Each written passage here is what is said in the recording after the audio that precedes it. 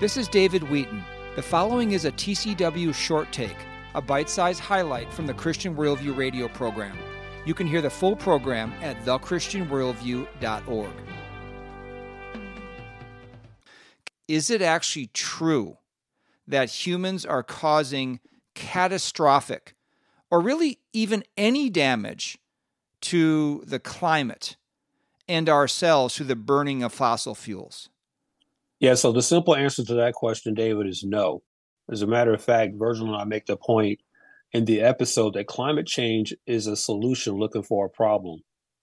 There is no problem. There's no problem. And it's ironic that you use the term heated rhetoric as Al Gore talks about the oceans boiling and everything burning up. I mean, 600,000 Hiroshima bombs every day.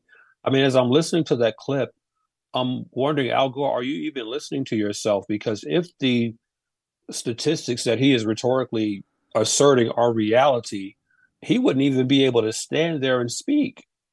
He would be dead. He would be lying on the floor dead. That clip is just one more example of what I said earlier. It's just an apocalyptic worldview. It's a fear-mongering, fear-based ideology that gets people to tap in to a non-reality. They'll throw these statistics out. They'll throw these numbers out that have no basis in fact, no basis in truth. And even the climate change evangelists don't even agree.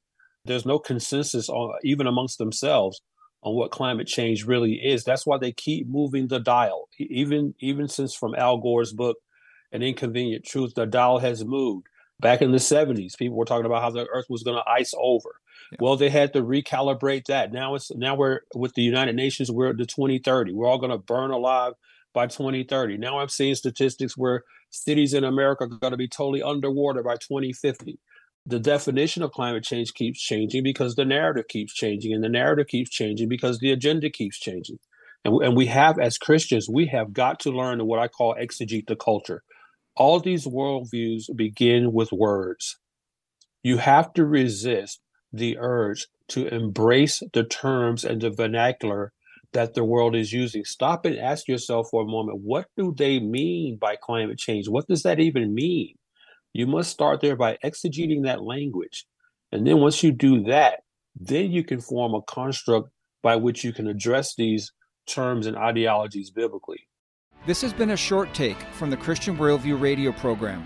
To hear the full program and connect with this nonprofit radio ministry, go to thechristianworldview.org.